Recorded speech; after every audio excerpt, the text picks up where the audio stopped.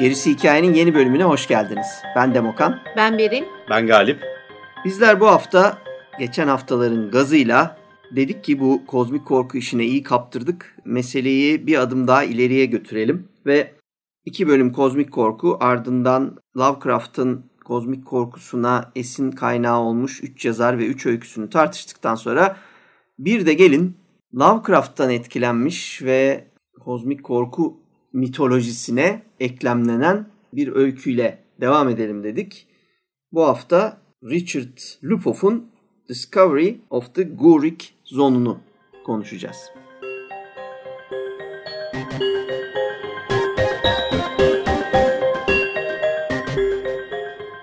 Evet, Ghooric bölgenin keşfi adıyla 1977 yılında Richard A. Lupoff tarafından kaleme alınmış. Çok ilginç bir öykü. Hatta öykü irisi. Yani böyle novelet diyeceğim değil ama diyorlar. Ama novelet demişler, evet. Evet, kelime şey olarak bir 30 sayfanın üzerinde. Yeküne vurduğunda 35 yapar herhalde. Tamamen Lovecraft'a saygı duruşu şeklinde yazılmış bir öykü. Bu öyküyü ben özellikle söyledim, ısrar ettim. Bunu görmek istiyorum. Siz nasıl bulacaksınız? Görmek istiyorum diye aslında biraz da sordum. Şimdi Lovecraft sonrası dünyada Lovecraft'tan en çok etkilenen işlerden bir tanesi ama aynı zamanda saygı duruşu, kaçınılmaz olarak zaten Lovecraft'ı övmek durumunda falan gibi bir yapısı var. Yine de bana çok yaratıcı, çok çarpıcı gelen bir öyküydü. Öykü ne anlatıyor? 2337 yılındayız. Plüto'da bir araya getirilmiş bir uzay gemisinin içerisinde 3 tane yeni insan. Bunlar bir tanesi full cyborg, bir tanesi sibernetik organizma diye söyleyeyim. Bir tanesi parçalar, belli bir parçaları, vücutu, organları değiştirilmiş bir kişi. Bir diğeri bazı yerlerini değiştirmiş, bazı yerlerini dokundurmamış. Dünyanın o anki sosyopolitik ve siyasi yapısını çok iyi anlatan bir üçlü grup bunlar. Ve dünya halkları, dünya devletleri bir olmuşlar artık. Ve 3 tane astronotlarını uzaya göndermişler. Amaç ne? Plüton'un ötesinde etkisini hissettikleri ama bir şekilde anlayamadıkları bir gezegen var. Meşhur X 10. gezegeni bulmaya gidiyorlar. Ve gittikleri tarafta da şöyle bir ilginçlik de var. O ana kadar 2337 yılına kadar da Güneş sisteminde sağa sola gidip geldikleri bir uzay yolculukları da olmuş. Kesintiye de uğramış bunlar. Dünyanın o siyasi akışında ama herhangi bir dünya dışı akıllı formla karşılaşmamışlar canlı türüyle.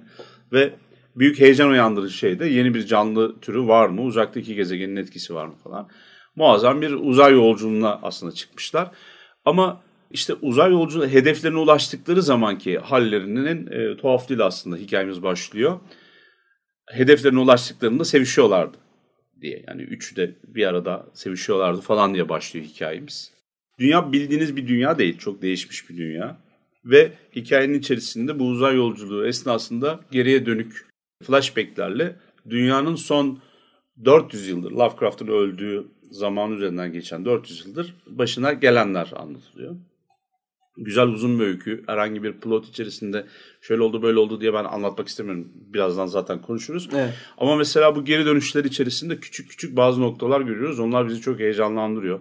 Dünyada siyasi görüş çok tuhaf bir hale gelmiş. Artık ülkeler, topraklar bildiğimiz gibi öyle milliyet sınırları içerisine dahil edilemeyecek bir halde. Çünkü dünyanın o meşhur bizim içinde yaşadığımız çağların olayı olan doğudan batıya göç tuhaf bir şekilde tamamlanmış gibi görünüyor ve insanlar artık her yere gidiyorlar. Ve değişik yerlerde ya bunların ikisi yan yana gelmez dediğin kıtalar, insanlar, devletler, kültürler bir araya gelerek yeni ülkeler kurmuşlar.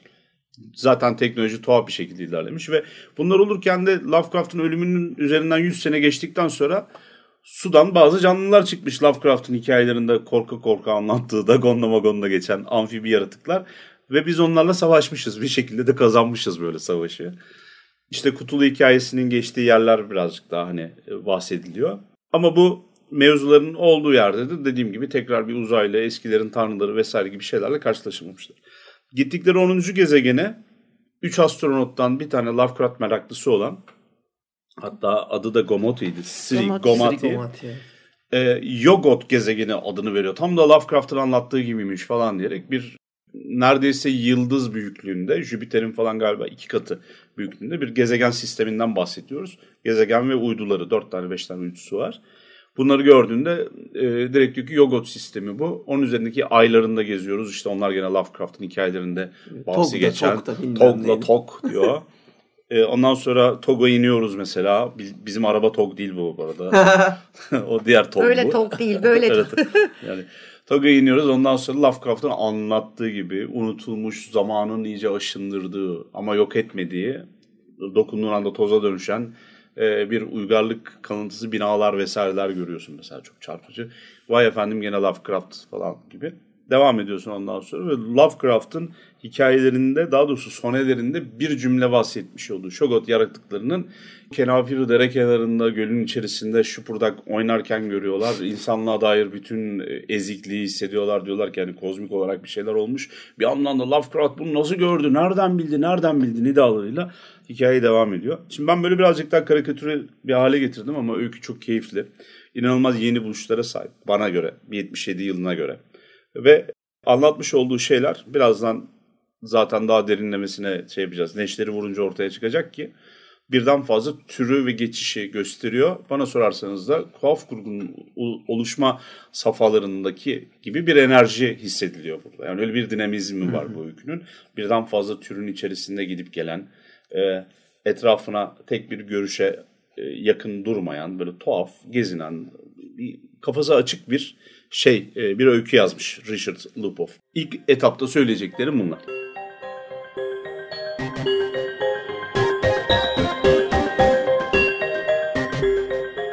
Şimdi öyküye girmeden ben biraz Galip'in söylediği gibi çok ilginç bir öykü. Bunu kim yazmış, nasıl gelmişiz buraya, biraz kısaca ondan bahsedeyim. Richard A. Lupoff, 1935 doğumlu, 2020'de kaybetmişiz. Ben daha önce bir şeyini okumamıştım. İlk defa okudum kendisini. Amerikalı yazar. Bilim kurgunun dışında gizem, taşlama, kurgu dışı kitaplar vesaire de yazıyor. Polisiye yazıyor. 24 tane romanı, 40 tane kısa öyküsü var. Yani yazıyor derken yazıyor gerçekten. Bunların yanı sıra kurgu dışıları, taşlamaları filan saymıyorum. Aynı zamanda Beryl'in geçen bölümde Blackwood benzetmesinde radyoculuk işiyle bizi benzettiği gibi Richard Lupoff aynı zamanda bilim kurgu konusunda antolojiler yapması ve bunların editörlüğünü yapmasıyla da ünlü. Tıpkı bizim korku için yazarları bulup bir araya getirip korku antolojileri yapmamız gibi o da bilim kurgu antolojileri yapmış. Kendisi Edgar Rice Burroughs'un editörlüğünü yapmış ve aslında Edgar Rice Burroughs uzmanı olarak geçiyor. Aynı oranda Howard Phillips Lovecraft'la da ilgisi var. Araştırıyor. Onun hakkında da uzman sayılıyor. Bir güzel özelliği de bence dünyadaki ilk çizgi roman eleştirisi kitabını da bir ortağıyla beraber o çıkarmış. Evet. Birlikte yazmışlar. Bir bilgisayar firmasında uzun süre çalışmış, teknik yazarlık yaparak. Oradan yine IBM'e geçmiş. Orada da eğitim filmleri yönetmenliği yapmış. Hayatını kazanırken bu şekilde ilerlemiş. Ama 50'li yıllarda aslında bilim kurgu fanzini çıkartarak başlamış. Fanfiction hikayeler yazıp bunu fanzine çevirip ve yani sadece 13 yıl sonra diyeyim. Çünkü fanzin işi biliyorsunuz çok kolay bir iş değil. 63'te de en iyi fanzin Hugo ödülünü kazanmış fanzini. Orada bir düzeltme yapabilir miyiz? Kesinlikle sendeki bilgi doğrudur. Ama 1958 civarında eşiyle beraber tanışıyorlar. Eşiyle çıkartıyor, Pat'le. Ve ben okudum o fanzini de. Çok eğlenceli lan bu arada. Zero 1. bölüm falan. Psycho'nun üzerine Harlan Edison'un var. Yazısı var. Şimdi 50'lerde fanzin çıkararak başlıyor. Bu fanzin işini bilim kurgu fanzinleriyle ilerletiyor ve 60'ta eşiyle birlikte yaptığı bir fanzinle 63 yılında en iyi fanzin ödülü Hugo kazanıyor. Yani yaptığı işi iyi yapma peşinde. Oradan da ben bize benzettim. Ben de çok benzetiyorum. Yani onlar bir kuşak olarak biz onlara benziyoruz aslında. Evet. Yani her şeyleri de kendileri yapıyorlar. O tekstil makinesinin başında bir ömür geçirmiş herifler yani. Evet. Karı koca. Evet. Bir de dedikodusuna da girerek olayı toparlayayım. 93'teki tahminen hepinizin izlediği Groundhog's Day filmi vardır. Çok da iyi filmdir aslında. Film çıktıktan sonra onunla papaz oluyorlar. Çünkü 73'te yazdığı 1201 adlı bir öyküsü var. Bilim kurgu öyküsü ve işte zaman atlaması aşağı yukarı aynı fikirden ortaya çıktığı için, çok büyük benzerlikler olduğu için. Ayrıca bir tane kısa filmini çekmiş. Oscar'a aday falan da gösterilmiş o film o yıllarda. Fakat 93'te bu film çıkınca tabii davalar açılmış vesaire ama bir 6 ay sürmüş. Ondan sonra vazgeçmişler kapışmadan. Bir anlaşmaya varılmış belli ki. Polisiye de yazıyor dedim. 88 ile 2012 arasında onlarca işte Comic Book Killer diye bir serisi var. Bir de böyle kitaplarda yazmış bir isim.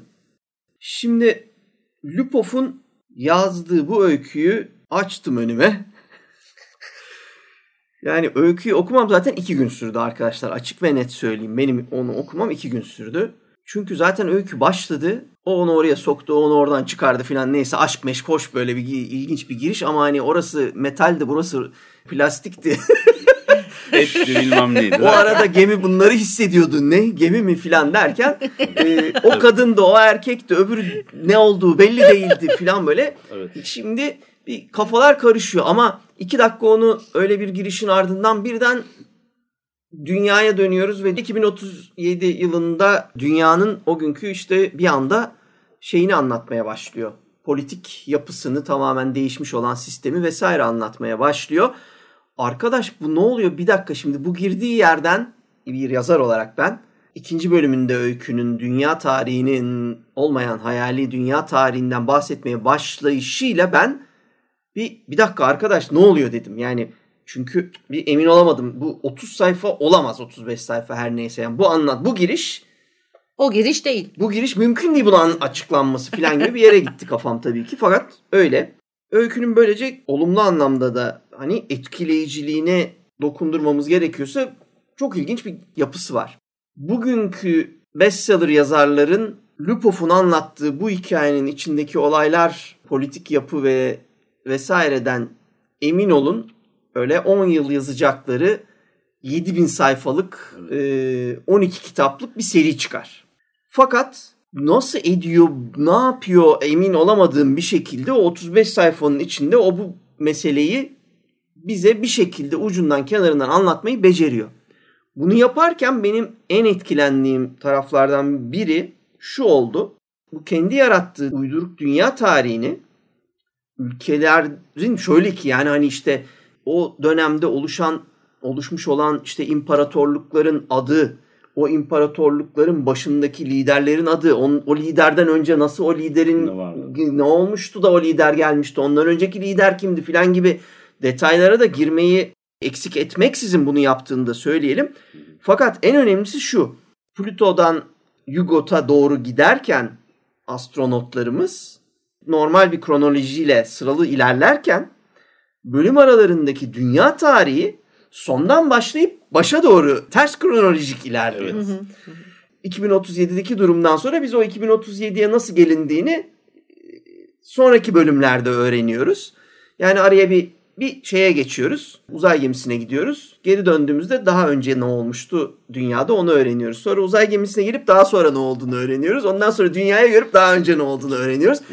Tersine bir akış var aslında evet, yani iki tarafa doğru. Evet, çift taraflı bir açılış var. Aslında şöyle ilerliyor 2337, 2137, 2037, ondan sonra 1937 kıvamında evet. Bir şeyi var, akışı var. Şimdi bu tarzı gerçekten orijinal geldi bana. Şunu düşündürdü ve de yani geçen senenin işte son kitabı 2-3 bölüm önce bahsettiğim, benim okuduğum 2-3 bölüm önce de bahsettiğim This is How You Lose Time Wars adlı kitabı meğersem hani eğer afırdılarsa nereden afırdıklarını buldum. Buradaymıştır. Evet. Olabilir mi? Ama açıkçası orada yapılamayan her şeyi o bir roman boyunca tamamen işlevsiz kalan süslü her numara bu 30-35 sayfalık öykünün içinde hikayeye hizmet eden işlevsel yapılara dönüşmüşler. Ve işte geçen sene sonunda ben hayatımda böyle garip bir şey okumadım dediydim. Hop bugün daha garibini buldum. Daha garip ve işlevselini ilk defa da bu kadar garip bir şey okumadım. Bu işte yani 2 ay içinde bir kere daha bu cümleyi kurmak zorunda bıraktı beni Lupoff. Çok garip. Okuması bir yandan akıcı, eğlenceli. Diğer taraftan ama düşününce çok zor şeyler anlatıyor. Çok karmaşık şeyler, çok fazla yükleme yapıyor. Evet. Ama bunu doğru bir dille yapıyor ve hani kendi kendini de ciddiye almadığı için sen de kendini çok ciddiye almak zorunda hissetmeyip işte bir akışa giriyorsun. Ama bunun deneysel bir formu olduğunu, kuralları ihlal edici bir tarzı olduğunu söyleyebilirim. Özellikle sona doğru şeye geçiyor. Çok acayipti yani. Bölüm başında cutscene, tamam mı? Hani sahneyi kes, bir sonraki sahne gibi bayağı bildiğin öyle laflar yazmaya başlıyor. Montaj, kurgu şeyleri ekliyor değil mi? Sinemaya yani senaryoya ait bir anlatımı hop öykünün içine sokuveriyor. Bir de toparlayıp söyleyip bitireceğim kısım şu ki abi bu niye sevişmeyle başladı diye düşününce tabii sonra 77 yılını düşünmemiz gerekiyormuş meğersem sonra düşününce evet yani aşk, sevişme vesaire derken çiçek çocuklar, free sex zamanlar belli ki buna sadece bilim kurgu demek yetmez biraz New Wave bilim kurgu olduğunu da varsaymamız gerektiğini hissettim.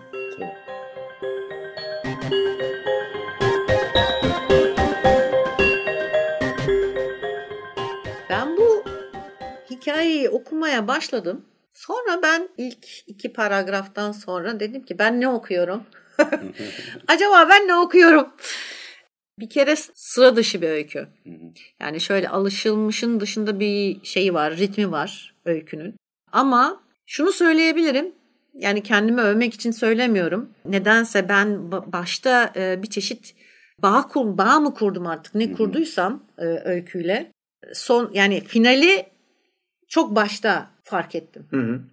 Bir kere dünya ne kadar değişirse değişsin bizim her zaman yaptığımız gibi işte asırlar öncesi veya 1000 yıllar öncesi yapılmış olan bir sanatın veya bir yazılmış bir şeyin ya da yapılmış bir müziğin vesairenin sonuçta 5000 yıl sonra anılabileceğinin göstergesi bir hikaye. Yani aslında özet olarak hikaye bu. Hikaye Lovecraft'a bir saygı duruşu olmakla birlikte onun sanatının asla ölmeyeceğinin, dünya ne kadar değişirse de değişsin sonuçta onun hikayesinin anlatılacağını anlatan bir hikaye.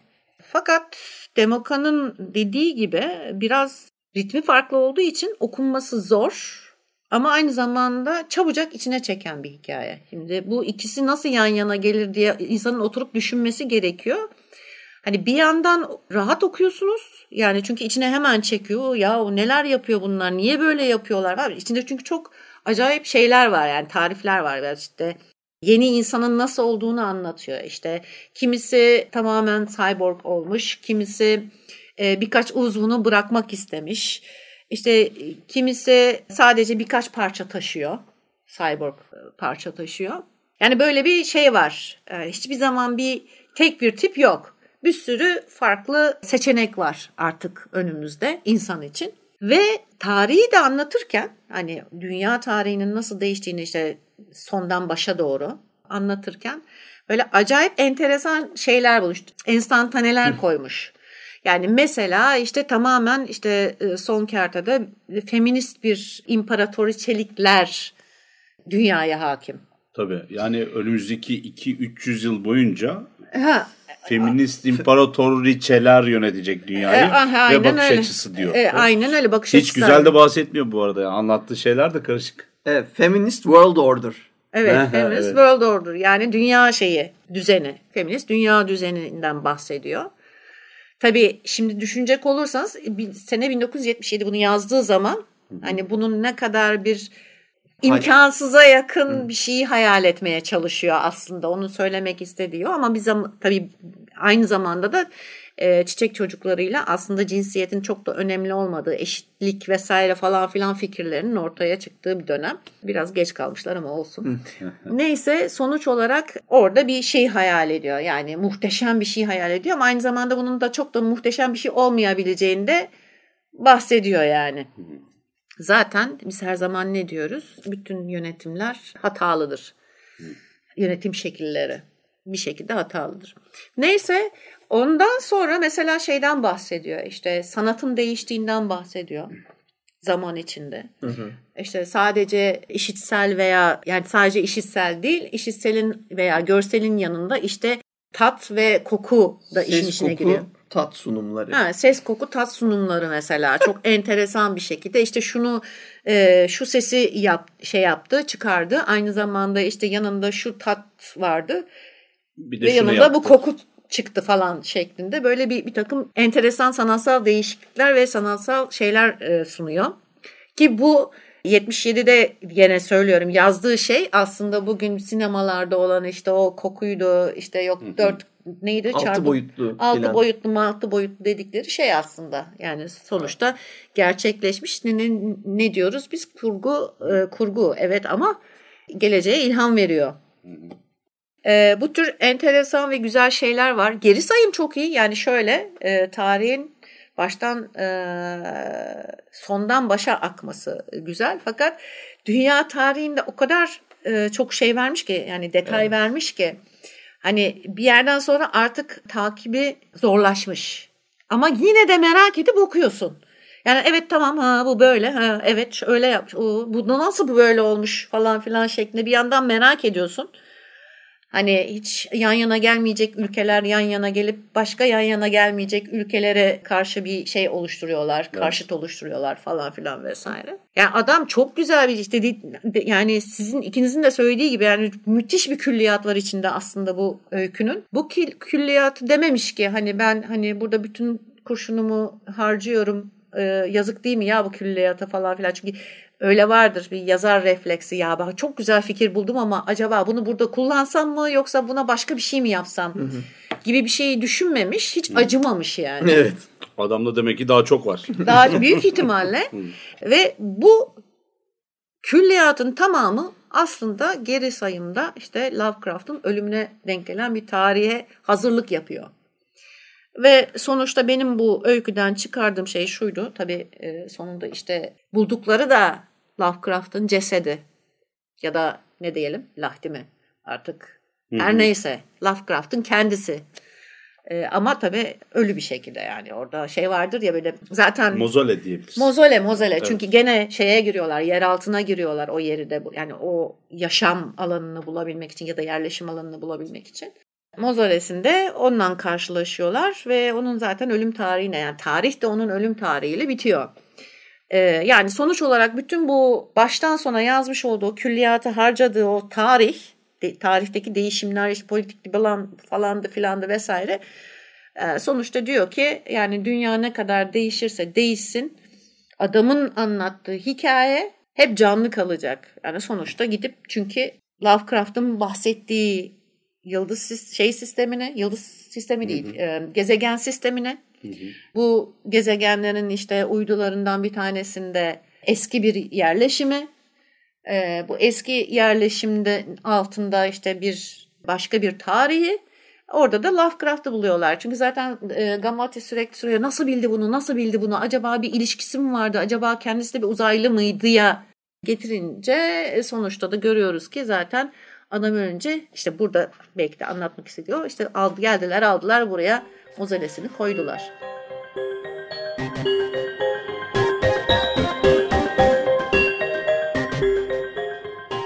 Çok acayip bir hikaye, çok acayip bir şey. Ben bu öyküyü çok zihin açıcı buluyorum. Bahsetmiş olduğu bir sürü şey bir bilim kurgu öyküsünden, bir korku öyküsünden çıkıp artık bir hici ve taşlamaya falan dönüşüyor bazı yerleri. Ama inceledikçe, dibine baktıkça mesela şeyi görüyorsun. Hep dönüp dolaşıp bir Lovecraft'ın işlerine bir gönderme yaptığını görüyorsun.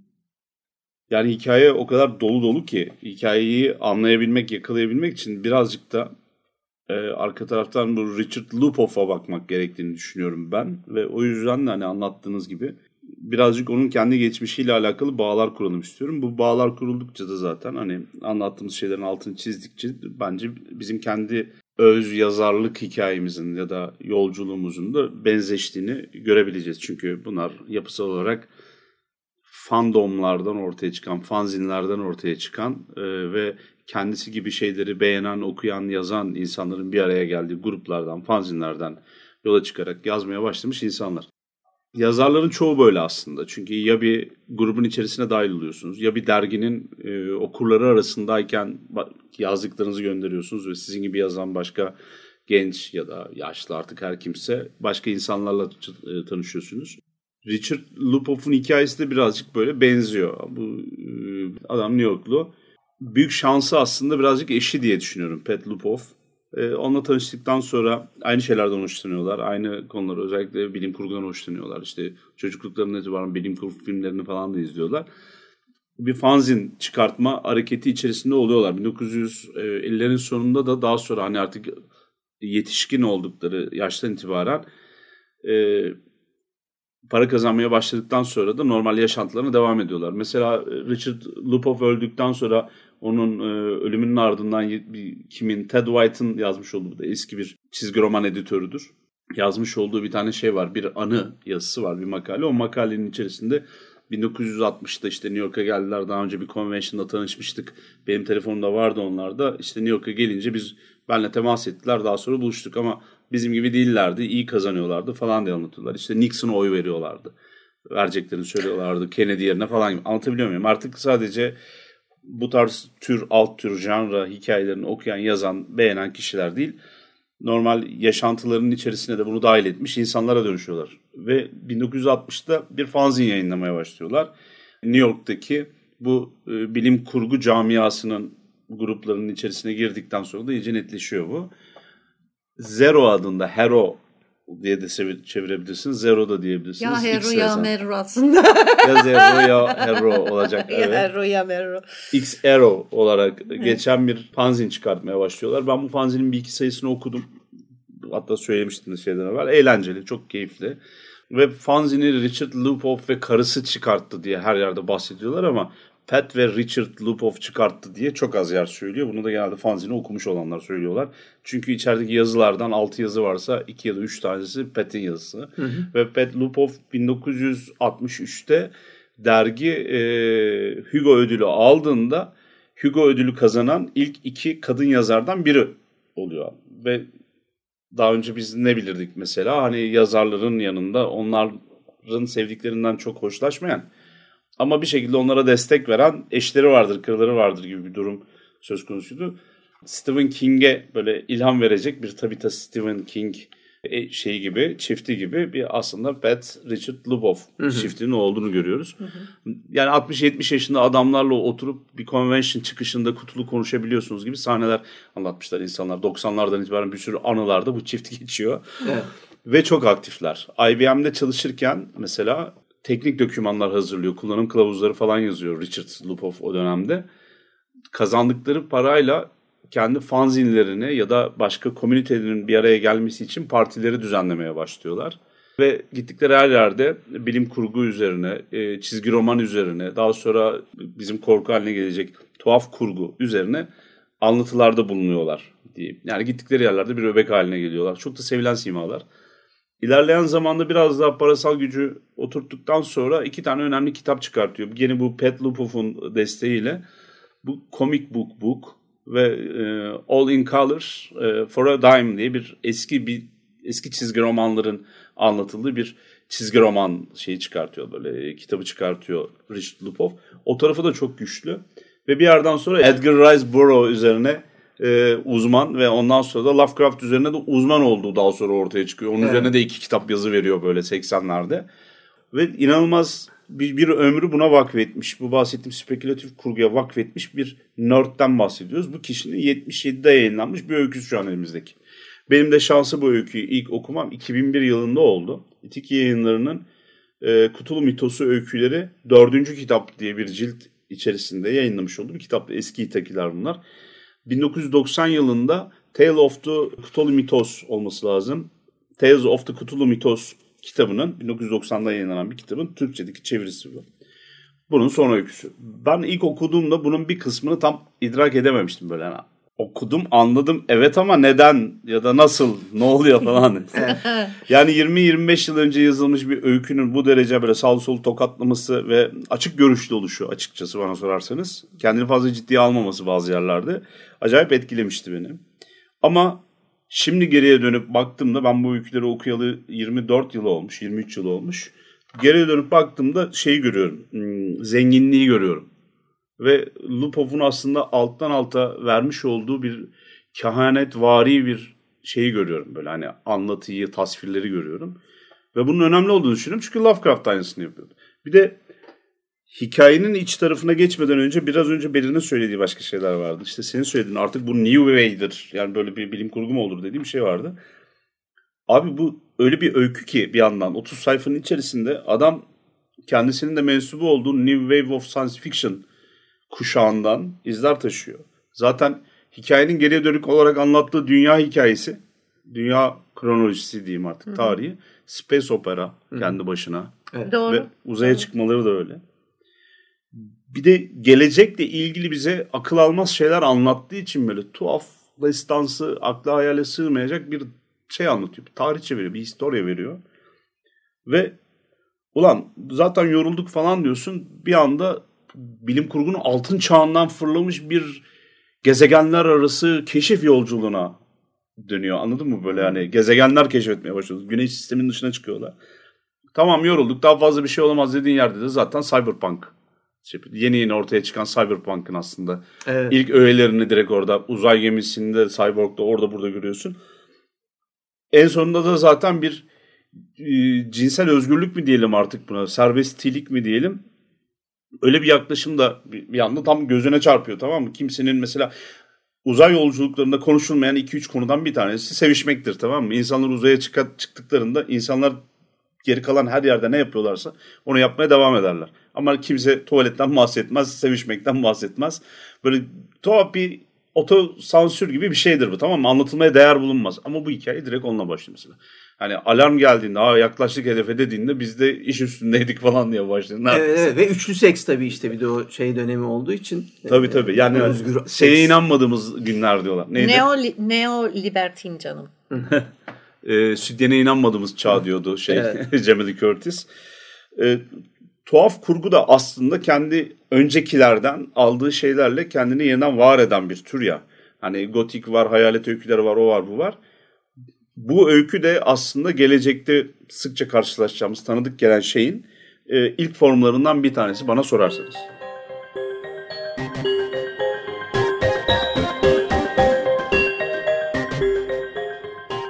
Girişten benim hoşuma giden kısımlardan biri de şu oldu. Şimdi elimizde Gomati var. Kısaca bütün isimlerini sürekli söylüyor ama ben tek isimle hitap edeyim. Gomati dişi olan kahramanımız. Yani dişiliğini tutmuş. Bazı parçaları değiştirse de, vajinayı metal yapsa da filan böyle gibi böyle bir numaraları olsa da hala dişi.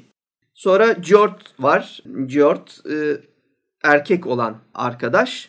O da penisi tutmuş. Asla dokundurmamış ama mesela bu detayı anlatırken ki haliyle o kırılgan erkekliğine insanların da güzel dokunduruyor. Yani o ergen kafayla yaptığını hissediyorsun bunu, yani hani dokundurmam abi falan gibi bir tarz oldu. O kadar net ki. Erkekliğe mahal gelmesin. Evet yani o halini, o tavrını çok güzel veriyor. Yani işte Gomat'ın yaptığı değişikliklerin hafiften onu rahatsız etmesi falan aslında, yani aralarında öyle bir, yani sevişiyorlar ama öyle de bir yakınlık ilişki yok. Sadece işte 3 tane astronotlar.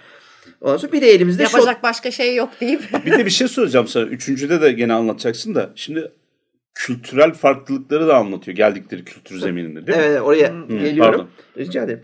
Bir de tabii Shoten var elimizde. Üçüncü. O da en cyborg olanları, artık en çok değişime uğramış. Vücudundan sadece eli kolunu geçtim. Hani böyle tentacle'lar falan uzayan, böyle ama mekanik tentacle'lar uzayan, böyle gemisiyle ilişki bağı kurabilmesini sağlayan bir şeyler çıkan. Bir de elimizde Shoten var. Onun ne olduğunu kimse bilmiyor. Cinsiyet anlamında. Tabii canım, köken kalmamış. Kimse anlayamıyordu. Cinsiyet yok. Nereli belli değil. Evet. Buradaki şey ama şu var. Gomat o 2037 yılının 2 eksenli dünyası, yine bir 2 eksenli dünya oluşmuş. Ondan sonra o iki eksenli dünyanın bir tarafını temsil ediyor. Njord diğer tarafını temsil ediyor. Shoten ise anarşik bir karakter olarak ikisine de bağlı değil. O da öyle bir anarşizm havasını yaşatıyor. Ellerindeki gemi de Khons adında bir gemi. Khons bu uzay gemisinin adı. Bu antik bir tanrının adı tabii ki. Antik Mısır'ın ay tanrısı Khons. Traveler, yolcu anlamına geliyor.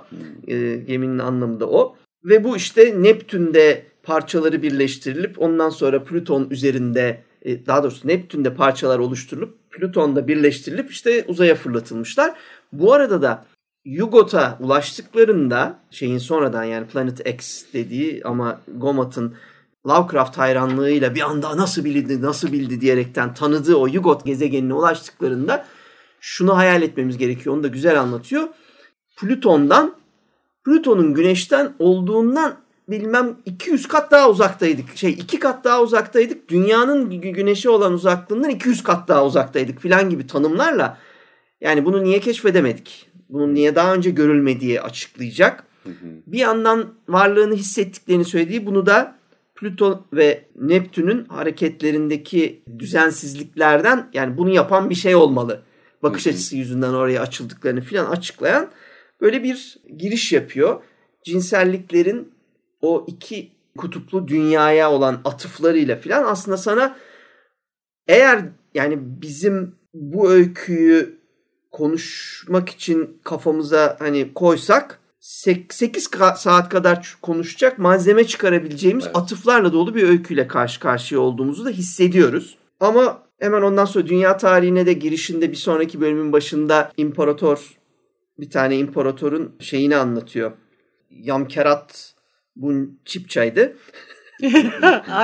Şeyler de adlar da fantastik yani. Evet.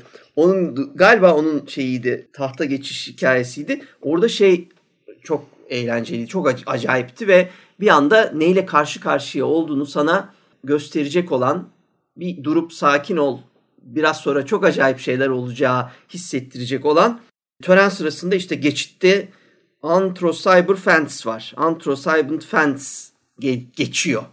Anthro-Cyber Fence müzik yapan filler bunlar.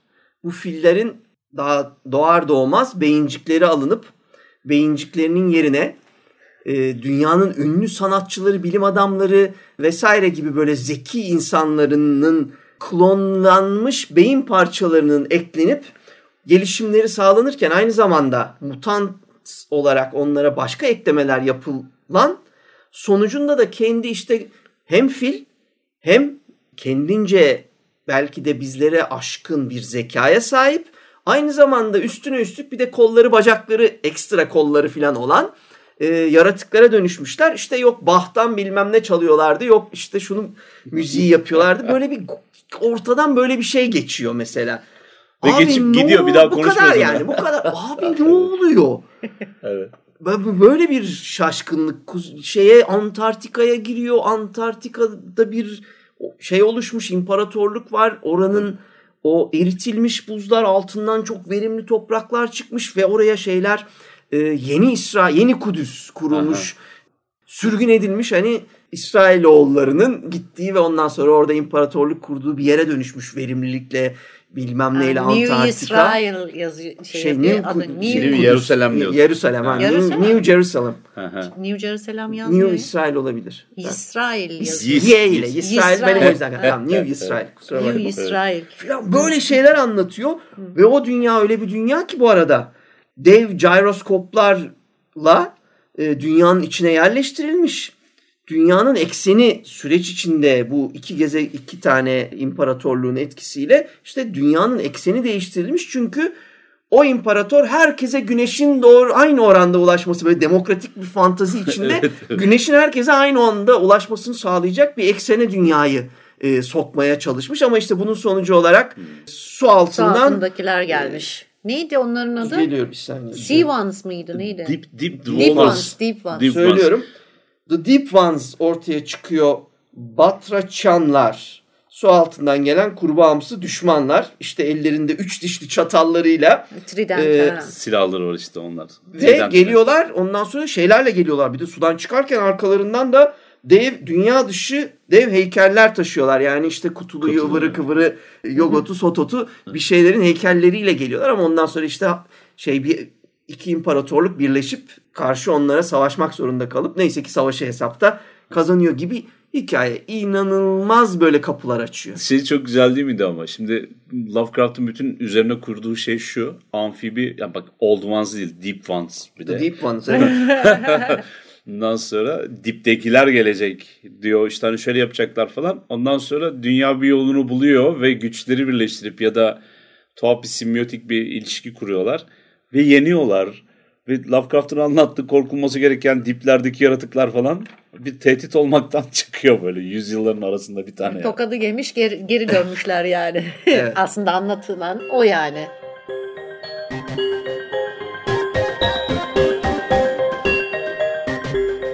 Ben en çok şeye güldüm. Bak bu hikayenin hicivleştiği anlar bunlar, tamam mı? Biraz önce söylediğin. Mesela hani bir yandan toprağa karşı bir açgözlülük var. Antarktika'nın topraklaştırılması süreci var. Ve orada bir anlaşmazlık olmuş ama bir şekilde biri hayatta kalmış. Süreç kendiliğinden evrilip artık yeni İsrail'e dönmüş falan gibi diyorlar. Oraya yeni penguenler götürmüşler, sevdiler diyor. Ya da hani başka canlı türleri uyum sağladı falan diyor. Ha bir de korunmaya da alındı diyor. Korunmaya alındı birkaç diyor. Bir şey de diyor, korunmaya alındı diyor. Yani aslında çok ne derler? Çevreciyiz yani. Tabii. Onu da demeye getiriyor. Hassasiyet var yani, anladın mı? Hassasiyetimiz var. Eskisi gibi değiliz diyor demek. Evet, o Brezilya'da yerleşik olan Hay Brezil'in kraliçesi Astrid Do bilmem neydi, şimdi hatırlamadım adını. Evet. Yazmıştım ama bakmaya korkuyorum. Çünkü çok zor abi söylemesi.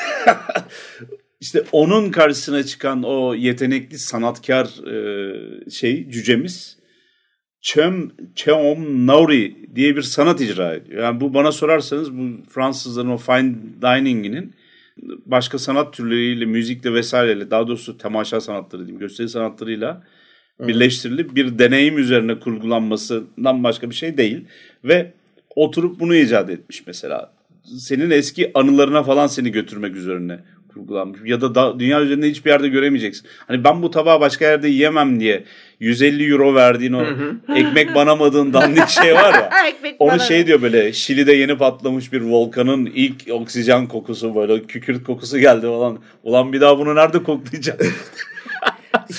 Sobada pişirilmiş kestane kıvamında. Kestaneyi falan biliyor bu arada paşada. Yani evet. Sobada kestane. Ve buradaki ama bak esprinin devam edişinde de bu şeyimiz İmparatoriçe Astrut Mios öyle yaparsan olmaz, dur. Tamam sustum.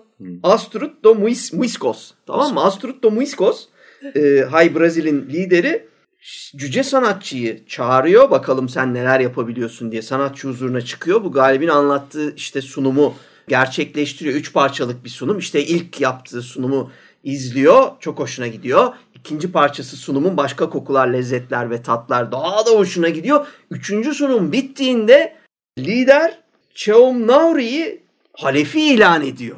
Bak sen olaya bak. Bir sonraki lideriniz bu olacak. Hani evet. Anladın mı? Bizim bir önceki bölümde konuştuğumuz tümüyle yok olmuş artık. Benim ikiz oğullarımdan ben strese gireceğim falan gibi bir şey. Blackwood'da öyle bir şey kalmadı. Adam sanatçıyı diyor ki bu benim çok hoşuma gitti. Bundan sonra sizi bu yönetecek. Bir seviyor musun? Kadın pardon. Ama güç işte abi, istediğini yapar yani, ne yapayım? Hadi itiraz edin mi? Ne diyecek? Nükleer falan da kalmamış dünyada. Çok acayip ya. Ya bütün dengeler zaten bozulmuş yani 2037'den itibaren bütün şeyler değişiyor artık. Hem güç dengeleri değişiyor, hem ekonomi değişiyor, hem doğası değişiyor. Hani dünyanın doğası değişiyor. Baksana ekseni bile kaymış evet. Yani. Yandan yemiş dünya. Dünyayı ele geçirmişiz. Ya bir de bakın, bilim kurgu için hem Berlin dediği, benim de hissettiğim ve başta söylediğim o ciltler boyunca yazılacak hikayeleri barındıran fikirlerin döndüğü bu şeyde, demin Galip'in söylediği bir Medine'den çıkan bir grup meselesi vardı. Nrishma Little Lion, Küçük Aslan, Nrishma Küçük Aslan'ın önderliğinde Medine'den çıkan böyle bir sonsuz bir asker serisi var, tamam mı? Savaşıyorlar. Evet. Savaşıyorlar ve şey yapıyorlar. Karşı taraf bunları yeniyor ama bir önemi yok çünkü sürekli asker türüyor. Bunun kökenini de kimseye nasıl olduğunu anlamıyor. Medine'den sürekli adam çıkıyor. Evet. Bu arada ölen askerler normal öldükten sonra bizimkiler gibi hani normal insan gibi düşüp çürüyüp de kaybolmuyor. Fantastik bir şekilde sıvı bir bir sıvıya dönüşüyorlar ve toprak tarafından emiliyorlar. Ondan sonra da saykadelik rüyalar gösteren dev meyveleri gübrelemiş oluyorlar. Onlar ortaya çıkıyor. Millet onlarla besleniyor. Ama böyle bir yani ölen askerler böyle bir şeyler. O topraktan belki Medine'ye gidiyor. Bunun cevabını da bilmiyoruz biz. Bu arada bir şey söyleyeceğim. Benim oraya ekim var. Buyurun. Sen ekini yaparsın. Ben de başka bir şeyi soracağım size. Tamam. Ben mi yanlış hatırlıyorum? Çağrı filminde Hamza'nın adı neydi? Lakabı vardı. Onda da Aslan. Evet. Aslında bu Çağrı filmin etkisi olabilir büyük ihtimalle yani adı Küçük Aslan. Küçük Aslan olabilir. Aslan yaygın bir isim. Bir de bu Nirishima hiç şey değil. Nirisihma. Doğru. Daha Hintli duruyor isim olarak sorsan ama Medine'den çıkıyor. Bana sorarsan bu tamamen Lovecraft göndermesi. O kayıp Arap çöllerinde kayıp olan eskilerin o yüksek sütunlu şehri İrem ya da hani kayıp şehirler bu yer altında indiğinde benzer tipler görüyor böyle asker. İşte eti kanı başka bir şey oluyormuş. Psikodelik meyve çıkıyormuş, gübreliyormuş falan. Onlar tabii ki Lupoff'un atması, eklemesi. Ama sonuç itibariyle coğrafya itibariyle şey diyorsun. Cthulhu'nun ordusu da bir ufak deniyor yukarıya çıkmayı. Yani bir şeyler yapmayı. Bunlar da öldürüyorlar böyle yani. Orada kendiliğinden gelişen tuhaflıklar var. Yani acaba dili bu kadar mı döndü bir şey gördü de diyorsun. Psikodelik bir yandan madde mi kullandı bu artık falan diyorsun. Ama Lupoff'un hiç umurunda değil. Yani bu çadır çadır yazmış. Bu anlattığımız detayı adam 2 paragrafçık yapıp bırakıyor. Bunun üzerine düğün gibi seri yazılır. Yani. Aynen. Tabii canım. Bir tane 2 tane değil 4 tane böyle tuğla gibi kitap yazarsın. Tabii. Yani. Sadece bir tanesi yani sadece bir şu asker fikri bile evet. Sırf ondan romanlar çıkar yani. Bir anda çıkıyor ve diyor ki hani bitmiyor. Adamın askerleri yani bunu şey diye düşünüyorsun. Şimdi cihat miyat bizim canımızı yaktı. 2000'ler sonrasında dünyanın altın üstüne getirdiler bu yüzden. Acaba böyle bir fanatizm üzerinden bir kurguluyor. Ondan sonra da fanatizm de değil. Fanatizmde de ise insanların zihnini etkileyen psikodelik bir şey var. Normalde yapmayacakları bir şey demek fanatizm. Uçlarda aşırı davranmak demek. Aslında xenofobinin etkisi de var. Bu da var ya. Her şey var adamda. Evet, var. Hepsini anlatıyor. Evet. Zaten mesela onu anlatırken şeye de çok eğlendim. İşte bu böyle işte cutscene meselesine girdiğinde bir onu anlatayım, bir bunu anlatayım. İşte kendini senaryoya bağladığında mesela dini kısaca bahsediyor. Orada mutasyona uğramış bu 2337'deki artık din mutasyona uğramış bir İştar mezhebi. Ama içinde işte Astaroth, Astrate ve Afrodit inançları da harmanlanmış. Ve bir yandan da aynı şeyin içinde yeniden geri dönmüş Babil var oralarda bir yerde. O Babil inancının da Mamasi olarak devam ediyor. Burada Papasiye yani papalığın dişisi olarak çünkü feminist world order ya evet. Mamasiye dönmüş o filan bunu anlatıyor. Ana erkil bir düzen kurulmuş idi diye anlatıyor. Böyle acayip bir kehanet. Bir de adamlar Yeni Babil diye şey yapmışlar yani orayı yani Mamasi dediği şey orada kurmuş yani Vatikan gerçek. Gibi orada kurmuş. Tabii. Babil'i kurmuş. Evet. Benim gene hoşuma giden başka bir detay yani değişik isimler verip duruyorsunuz ama ana tanrıça sadece coğrafi olarak isim ya da şekil değiştiriyor gibi bir nottu mesela. Astarte ile Afrodit'in aslında ya da Zühre'nin öbür taraftan hani birbirine benzemesi üzerinden de. Ama sonuç olarak yani belirgin bir şekilde dişil olduğu. Dişi tabii. Erkekten ne gördük falan diye böyle. Ama şey de öyle ya işte o dönemde yani feminist şey var ya neydi? Feminist order. Feminist düzen. Ya bir de şeye çok güldüm ben. Artık bu göndermenin zirvesiydi ama bir yandan altyapısı olduğunu da düşünüyorum. Cinsel kimlik ya da özgürlükler kazanılırken ulaşılan noktada bak New Wave'ciler çok sever. Ballard'ındı galiba çarpışma daha sonra şeye dönen Crash filmine dönen Meka'ya duyulan bir arzu diyeyim artık şey değil aşk ya da sevgi değil bu. Tutkudan bahsediyoruz. Yani araba kazalarından sonra cinsel olarak etkilenen insanlar gibi bir kalıba sıkıştırdılar ama orada mekanik parçaya, metale tutkun olmak gibi bir şey vardı, altyapı vardı. Mesela onun da izlerini burada görüyorsun. Diyor ki hani cinsellik artık iki kutuplu olarak düşünülmüyor. Daha farklı ya da hiç tercih etmeden de ilerleyebilir. Yani daha kuytu metinlerden bir tanesi haline geliyor böyle bir anda. Ve bir yandan da diyor ki insanlar neyi istiyorlarsa ona da bir yakınlık vesaire duyabilirler. Mesela diyor bir zürafaya, bir işte araca bilmem ne derken abi o iş çok tehlikeli bir yere gidiyor, tamam mı? Hani o tartışma. Çünkü bu bir özgürlük alanı değil. Artık bir yerden sonra bugün bu kadarına müsaade edebiliyoruz kardeş falan demen gereken bir yere dönüşüyor. Ama tabii 2337'de kimsenin umurunda değil artık bu. Çünkü konuşulacak başka şeyler var.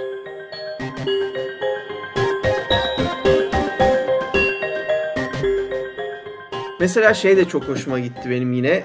Atıflardan bir tanesi daha. Bu Yugot'a ulaştıklarında sesler duyulmaya başlıyor. Gezegen böyle kendi içinde canlı mı acaba? Yani canlı yaşayamaz bu gezegenin üzerinde. Çünkü böyle inanılmaz sürekli hareket halinde lavlar akıyor vesaire, böyle bir gezegen. Ama en cyborg karakterimiz Shoten diyor ki acaba gezegenin kendisi bilinçli bir şey olabilir mi filan atıfını yapıyor. Bu Yugot'un seslerini duyunca Shoten host bilseymiş bunu diye bir cümle sarf ediyor. Bu Gezegenler Suite'nin bestecisi Gustav Holst'a yapılan bir atıf. Biz yani eminim o bir saatlik şeyi, bir buçuk saatlik şeyin hepsini, belki daha uzundu tam hatırlayamıyorum, dinleyemezsiniz. Gerçekten zor bir suite ama herkes Jüpiter kısmını biliyor. En ünlüsü Jüpiter, en böyle heyecanlı kısmı o mesela. Böyle arada bunları yakalıyorsun şeyin içinde, hikayenin içinde. Mesela bir Joseph adı geçiyor. Şimdi o Joseph, Case of Charles Dexter Ward hikayesindeki yeniden hayata döndürülen karakterin adı. Mesela hortlatılan, Curwen'ın hortlattığı Joseph var filan gibi, bilmem ne Joseph. Tuz arıyor mesela. Diyor ki Lovecraft tuzlanması derdi diyor. Howard pardon. Lovecraft'ta ilk adıyla söyle Howard. Howard'ın, Lovecraft'ın Fungi from Yugot diye bir 36 sonelik bir şiir serisi var. Ve zaten Ghooric Zone'un da hani içinde ilk geçtiği yer burası. Ve bu 32. sonette Alienation, yabancılaşma sonetinin içinde bu geçiyor. Ama bir yandan da işte kesinlikle Charles Dexter Ward'un zaten ana hikayesinin içindeki o 4 tane tuz sayesinde hortlatıyor Joseph'ı. Bir yandan ona atıf yapıyor, bir yandan buna atıf yapıyor. Bir noktadan sonra Bell'in en başta hikayeyle ilgili söylediği, biz kronolojide geriye giderken sevgili Howard Lovecraft'ın öldüğü hastane odasına da geriye dönüyoruz. En son oraya duruyoruz. Evet. Şey de var. Mesela ilk işte indiklerinde bir takım yazıtlar buluyorlar. Dikitler mi diyeyim? Yıkıntıların üzerinde bir takım yazılar vesaireler, izler buluyorlar.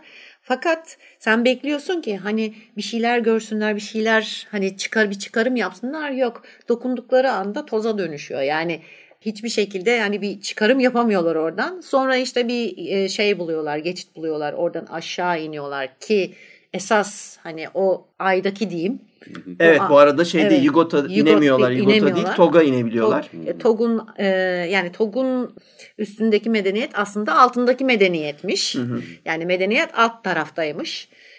Oraya indiklerinde işte esas Lovecraft'ın anlattığı yani şeyi görüyorlar. İşte o hikayede anlattıkları gölü.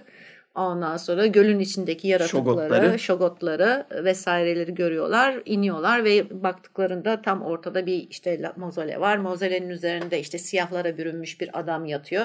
İşte keskin hatlı yüzünü falan filan tarif ediyor ki bu tarif ettiği zaman anlıyorsun ki bu Lovecraft yani. Evet. Ve tabii o şaşkınlıkla vesaireyle bakıyorlar ki yani bu iş çok kötüye gidiyor.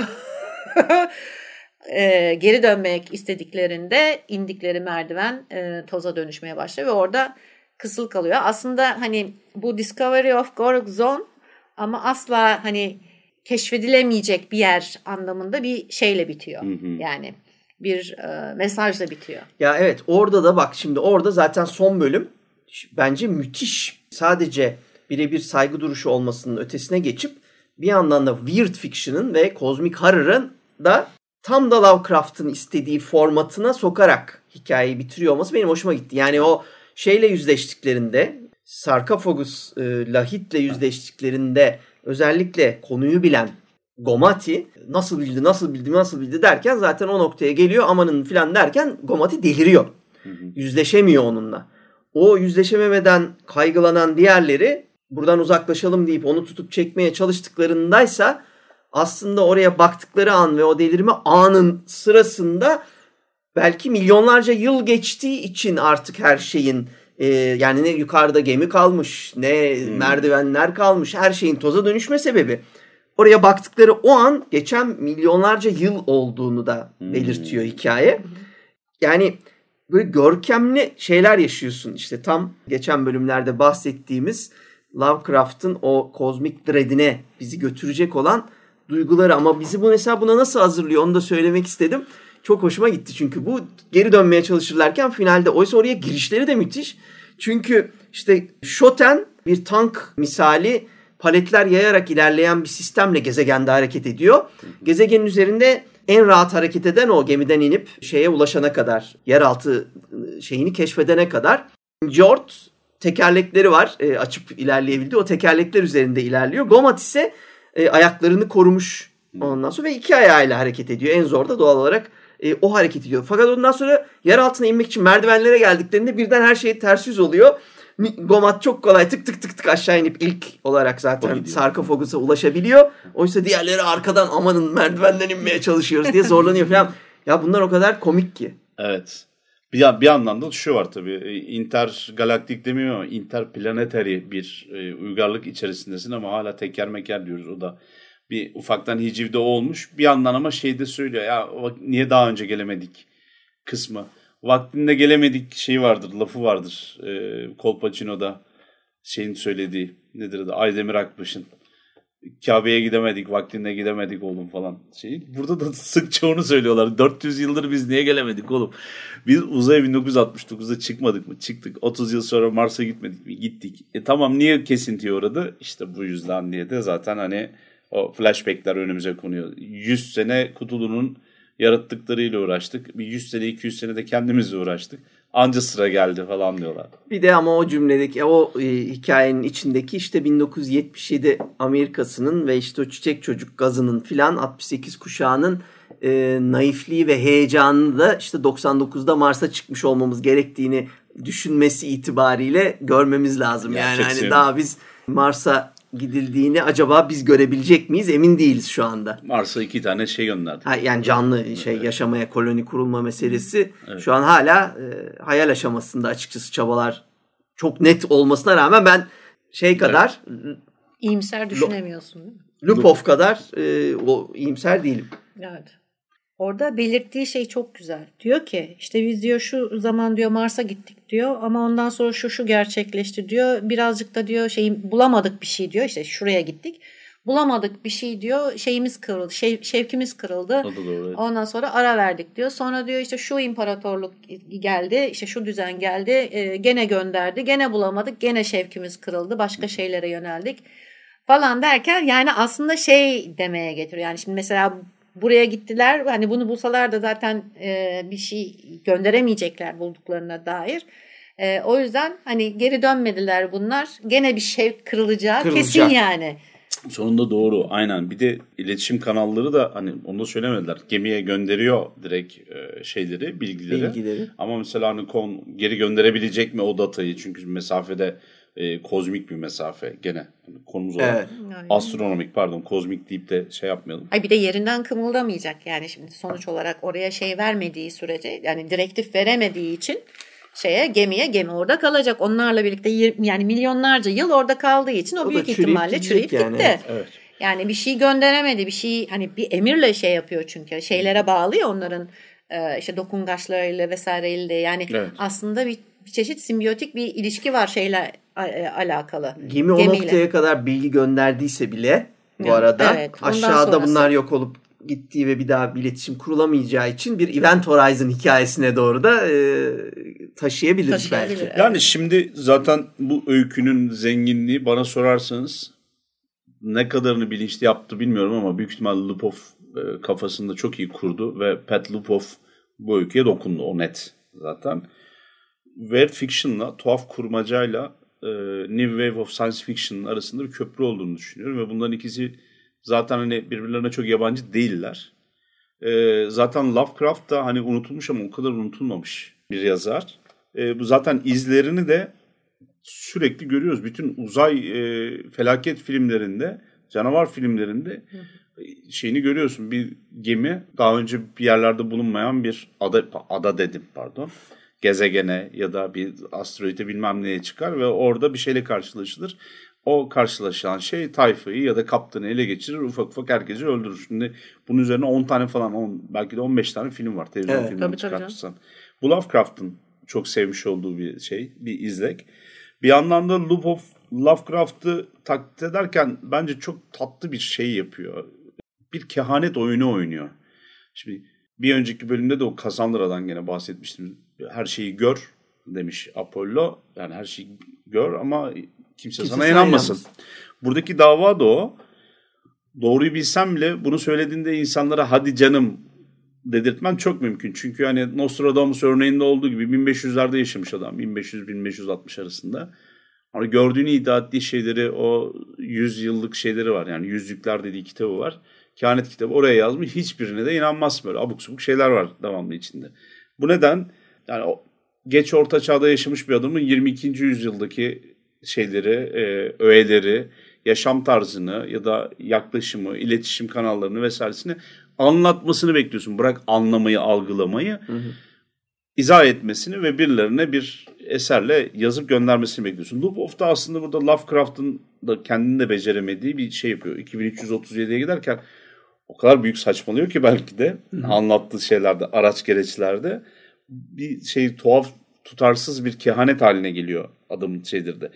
Ama bir yandan çok görmüyorum ben bu durumu. Bugün buraya gelirken yolda şey gördüm. Bir sokakta yürürken benim sokakta biri A4 kağıda buraya martı park etmeyin yazmış ve bir direğin yanına apartmanın önüne koymuş, tamam mı?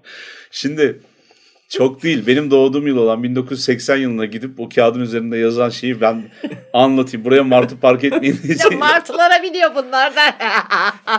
Can Yücel yazmış gibi işte martılara binip gittiler iş çıkış saatinde falan diye atıyorum şimdi. Lan ne martısı, niye binesin martı? Daha kötüsü de şu var. Martının olmadığı, deniz kenarı olmayan bir yer Ankara dışında. Ankara'da çok martı var nedense. Evet. Orada yaşayan birine martıyı anlatsan, martı ne abi? Bir tür kuş. Nasıl bir kuş? İşte kuş deniz kenarında yaşıyor. Nerede yaşıyor?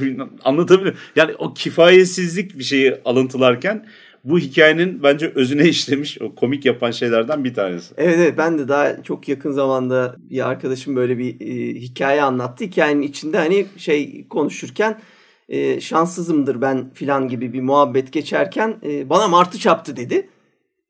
O durakta dururken ben doğal olarak hikayenin devamında böyle uçan bir kuşun ona Kuşlar filmi gibi. Ve yani hani böyle 2-3 dakika benim o karmaşama rağmen hikaye devam ettikten sonra yani martı derken işte araçtan bahsediyorum diyene kadar değil ki 80'lere gidelim. Ben bugün mesela bayağı öyle dinledim hikayeyi.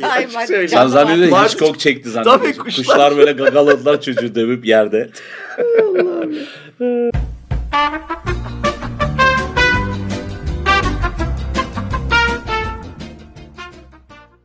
Lupoff'un tabii 2037'de ister istemez ne bileyim çok güçlü gördüğü şeyleri aslında o kadar güçlü olmadığını biz biliyoruz. Ayrıca kendisi şahit olduğunda ne düşündüğünü ben merak ettim. Yani mesela işte Sovyet 2037'de hala bir Sovyet yapının olacağına dair atıfları var. Ya da şeyin o New Maghreb'in oluşumunun arkasında OPEC'in olması filan gibi atıfları 2020'ye kadar yaşadığı için açıkçası gördüm mesela. Ben kendimi hayal ettim. Onun dışında böyle televizyonda 91 yılında hani böyle yıkıldı Sovyetler yıkıldı. Ulan bizim şey tutmadı kıvamında ne yaşamıştır acaba?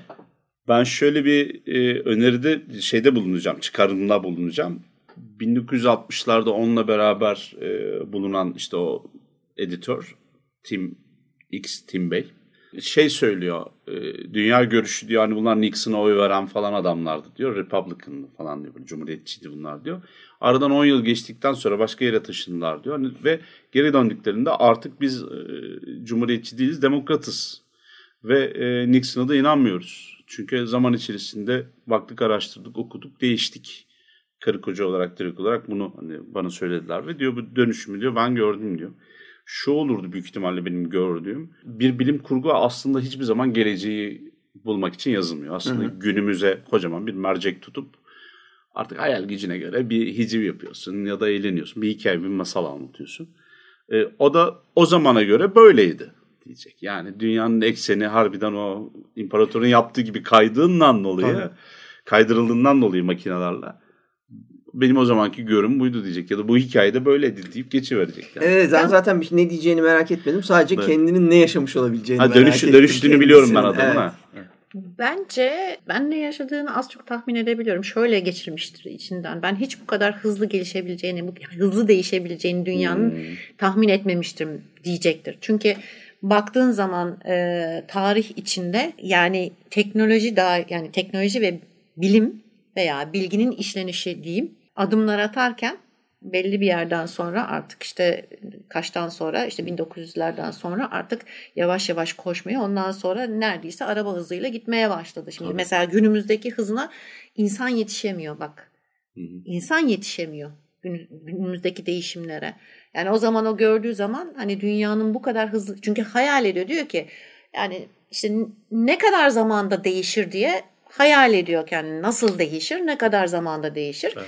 O kendi zamanına kadar olan gelişimi hani o süreyi veya hızı tahmin ederek o tahminini geleceğe yansıtıyor. Yani hiç kimsenin bir fikri yoktu ki hani teknolojinin ve bilginin bu kadar hızlı işlenebileceği, bu kadar çabuk ilerleyeceği. Yani o yüzden o sadece kendine kadar olan zamanı yaparak bence öngörerek ona göre bir zaman biçip o değişimi oraya oturtuyor. Ama ondan sonra zaten kendi bile demiştir. Yani ben bu kadar çabuk hiç beklemiyordum deyip kesinlikle katılıyorum.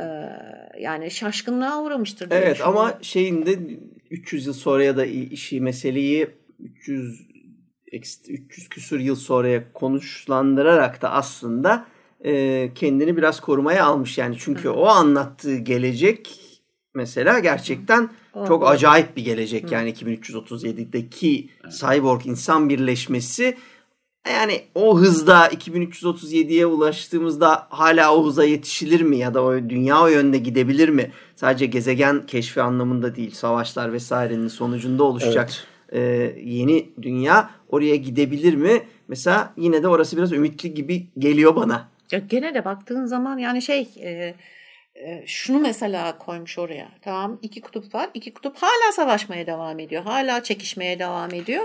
Baktı çekişecek bir şey kalmadı. Hani alttan bir şey geliyor. Yani denizden bir şey geliyor. Gene bir çekişiyor. Yani insan savaşmaktan bıkmıyor. Evet. Bırakmıyor. Ayrı mesele. Yani bir de de var. Bence 300 sene hani kendini korumaya almış evet ama gene de hızını hesaplayamamış bence. Çünkü bugünden 10 sene sonrayı ben hesaplayamıyorum şahsen. Ama bir yandan da şu var mesela. Uzaya gideriz 30 yıl içinde demiş. Pardon Mars'a. Onu bilememiş. Yani buradaki logaritmik dönüşüm tahmin etmek mümkün değil. Asimov işte psikotarihte birazcık bunu uydurmuştu. Hani demişti matematiksel olarak hesaplayıp ondan sonra da geleceği görebilme bilimi. Görebilme bilimi diye bir şey var. Bilim diyor. Lupoff'un gene yapamayacağını fark ettiği ve bundan keyif aldığını düşündüğüm bir durum var. Bu gene kehanet içindeki gibi gerçekleşmemiş savaşları anlatman gerekiyor, tamam mı? Mesela hani kutuplaşmamış insanlar. Bir de hani biz savaş bir şey olduğu zaman hani oldu bitti zannediyoruz. Her gün yeni insanlar doğuyor, dünyaya geliyorlar. Yeni hırsları oluyor, yeni dünyanın yeniden ifade edilmesi gerekiyor. Öncekilerin kuralları, görgüleri, sanatları onları tanımlamıyor mesela kuşaklar falan.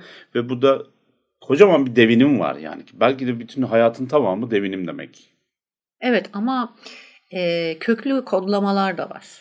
Yani onu da göz ardı etmemek lazım. Yani ırksal olarak veya bölgesel olarak bazı kodlamalar var.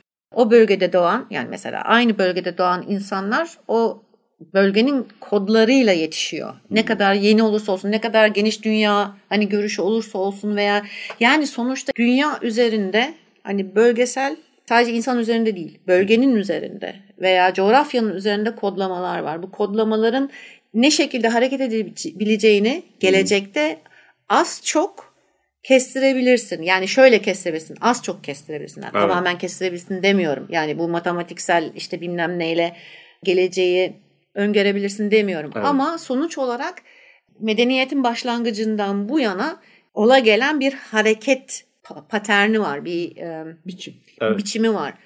Ona göre zaten hani öngörebilirsen öngörürsün. İşte şunlar şu şekilde davranır. Evet. Yani şu olursa bunlar bu şekilde davranır gibi bir takım kodlamalarla az çok kestirirsin ama zaten tamamen kestirmek diyorum ya 10 sene sonrasını kimse kestiremiyor. Yani belki tamamen bir şey yok olacak, bir ırk yok olacak veya bir bölge yok olacak. Yani artık o bölge kalmayacak belki. Yani bunu bilemezsin. Doğru.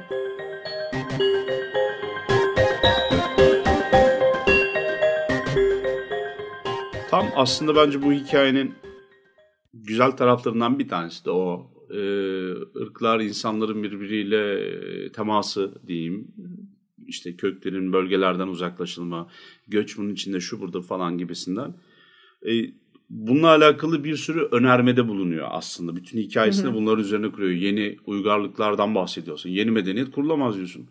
Yani adam Alman İmparatorluğu kuruyor. Kutsal Roma İmparatoruyuz biz diyor. Arada var 1000-1500 sene. Roma'nın öyle bir soyu yok. Anlatabiliyor muyum? Yani Roma öyle davranmıyor. Ama herkes kendini bir öncekinin üzerine inşa etmeyi, temel köken sahip bulmayı, mesnet bulmayı sever. Bunlar da kendilerini öyle yapıyorlar diyor. Ama mesela bu öyküde şey diye söylüyor. Mesela atıyorum.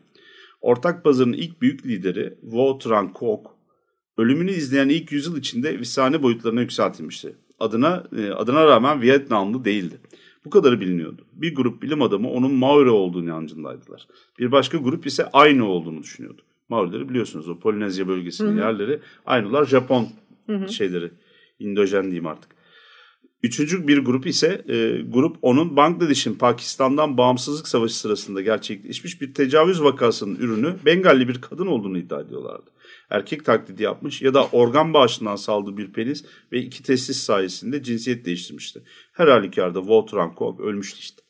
Yani bu karmaşayı veriyor ya bu öykü. Evet. Tamam mı? Öngörülemez hale getiriyor zaten. Hani bütün taşları bir dağıtıyor böyle, karıştırıyor, bozuyor her şeyi. Ya çok güzel doneler var hikayenin içinde. Yani başta söylediğimiz gibi koca bir külliyat çıkar bundan ve her bir pasajdan birer külliyat çıkar. Yani her bir o geriye dönüşlerde o tarihin verilmesinde her bir parçasından 12 kitaplık külliyat çıkar.